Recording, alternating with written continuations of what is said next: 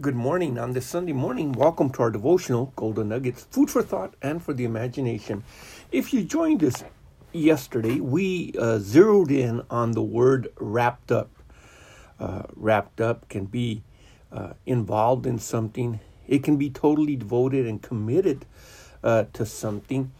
In the use of the word that Jesus was wrapped up in fine linen, basically it comes from a base word, to be entwined.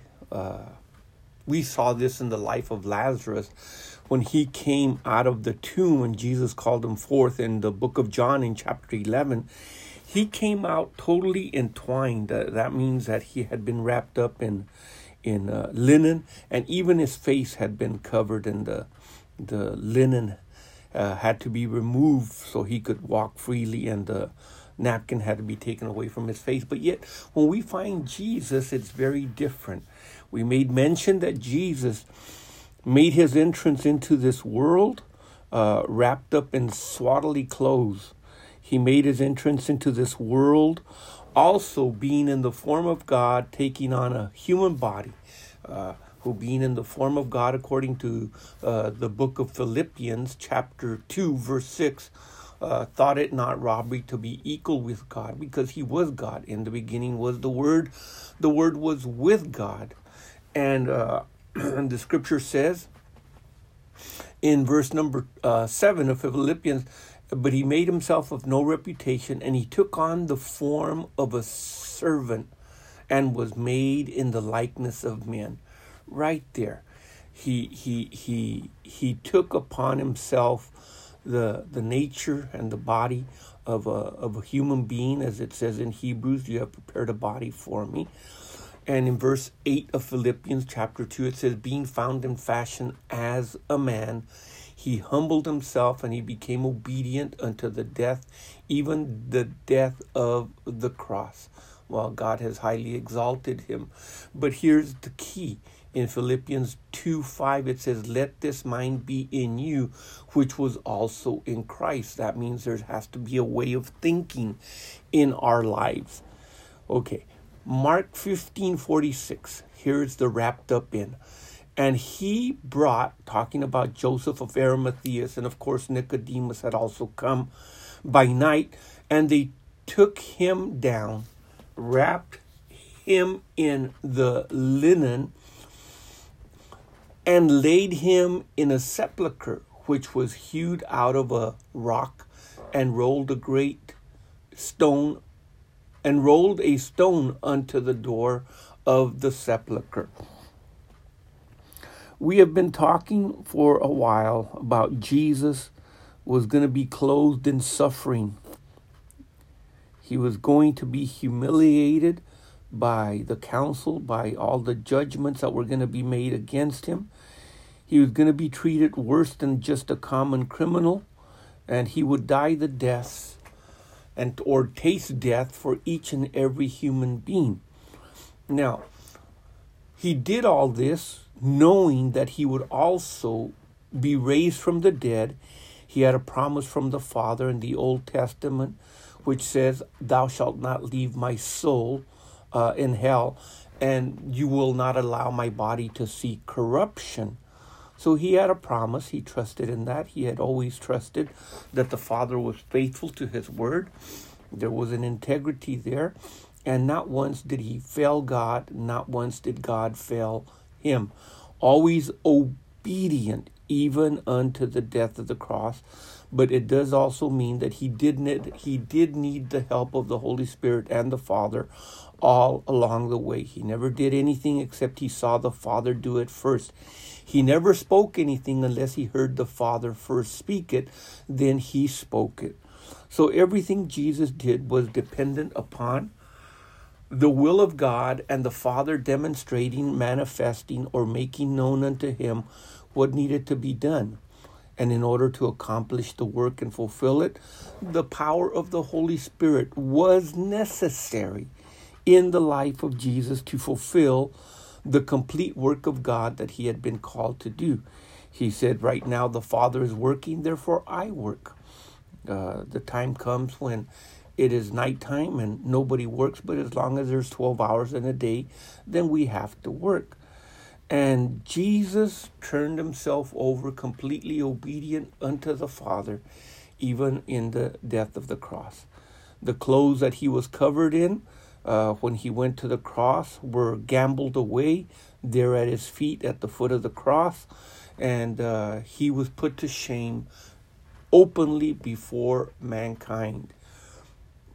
Crucified in between thieves or malefactors, and he died, bearing our sin upon his life, and at the same time pouring out his soul as an atonement for us. He was in the very condition that the very day he was born in. He was born into this world with nothing and naked, and he died on that cross with nothing and naked. But yet he had been wrapped in swaddling clothes after he was born, and after he died, he's taken down and he's wrapped in fine linen.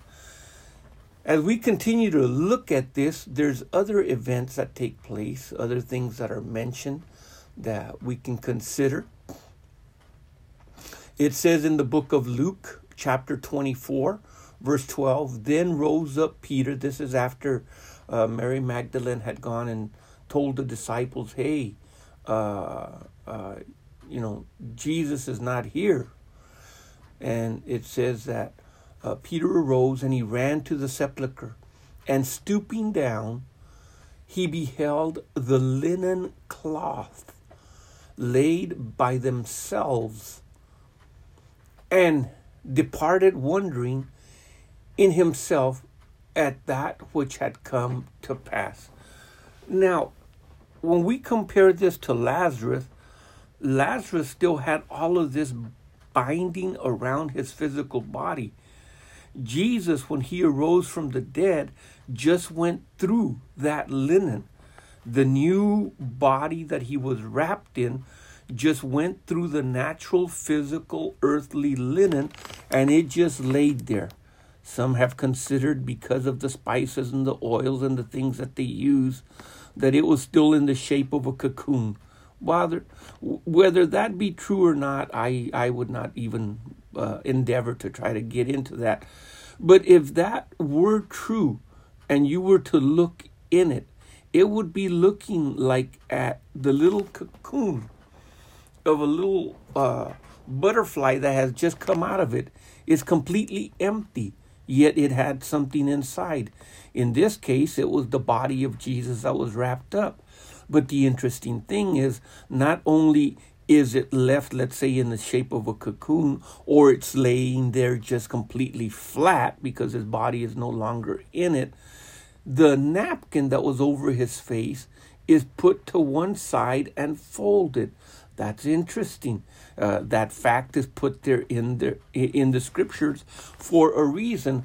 Whereas when we come to the story of Lazarus in the book of John, he was still bound by everything.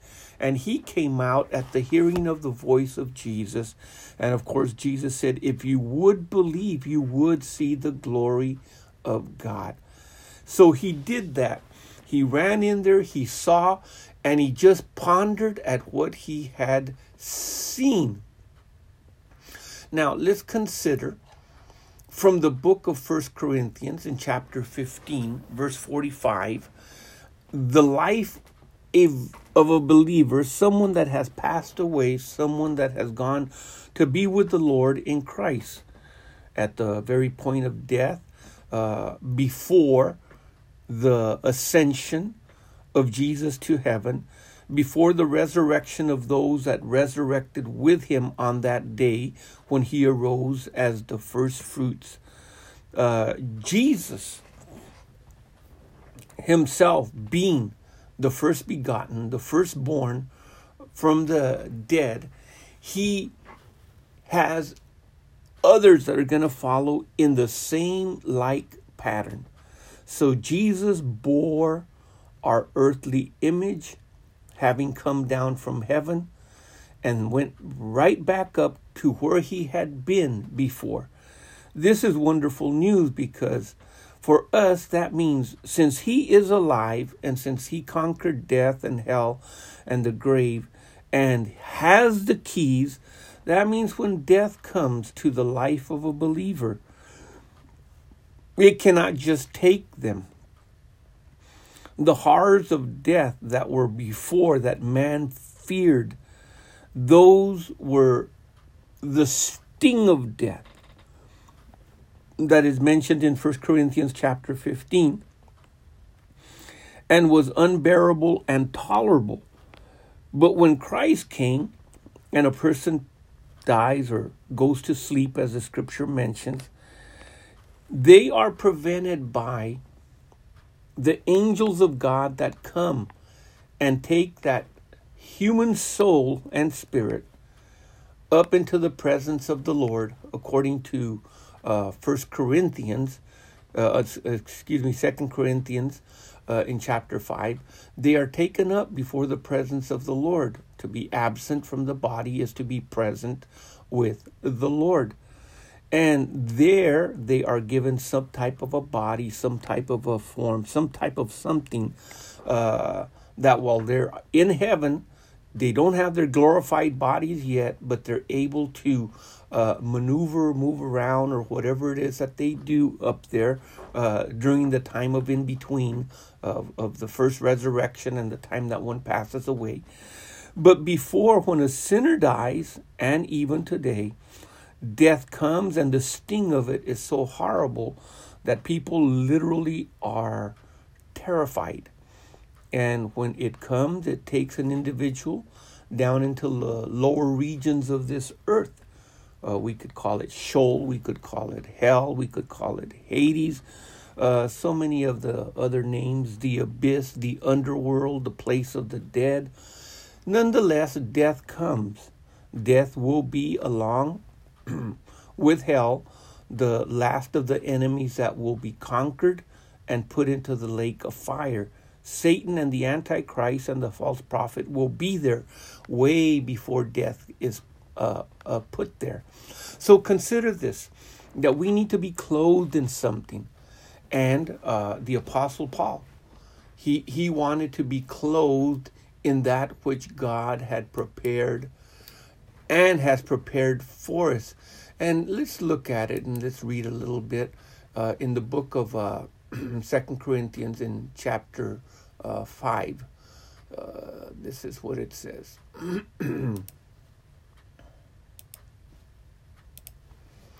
Starting with verse number 1. For we know that if our earthly house of this tabernacle were dissolved, we have a building of God, a house, not made with hands, eternal in the heavens. For in this we do groan earnestly, desiring to be clothed upon with our house, which is from heaven. See, he uses the terminology being clothed, basically being vested upon. That's what's going to be put upon us, a new body. But it's called our house. Now, we had asked the question, and I'm going to ask it again. What are you wrapped up in? In other words, what are you committed to? What are you totally involved that it envelops you completely? It covers you. Jesus covered us in his precious blood to the degree that all that God sees is his blood. He has covered us in his righteousness so that all that God sees is the righteousness of Christ and not our filthy rags or old works or anything of us. As long as we are covered with the fine linen that God has provided for us, the righteousness of the saints, as long as we are covered and under the blood of Jesus on a daily basis and walking in it and walking in the light of the Word of God, then the blood of Jesus cleanses us from all sin and from all unrighteousness. Now, in 2 Corinthians chapter 5, it doesn't stop there. It says, if so be that being clothed, we shall not be found naked. That's why I made such a comparison in the Old Testament and the New Testament and even Peter, in that many were found naked. When? When they were still walking in their sin. They had not been covered by and cleansed by the blood of Jesus. They had not been covered or clothed with the righteousness of Christ. And that is of the utmost importance, because our righteousness is not going to cut it. Our dead works is not going to cut it. The only thing that will cut it is wearing, and I'm going to put it this way, is wearing Jesus in your life. So that when you look in the mirror, you begin to see him more and you begin to see yourself less. So that you can say those words as Paul did, I am crucified with Christ, nevertheless I live. Yet not I, but Christ liveth in me. Consider this food for thought and for the imagination. The Lord richly and fully bless you this day. Keep looking up. Our Redeemer and redemption with that new clothing, that new body, will soon appear. In Jesus' name, amen.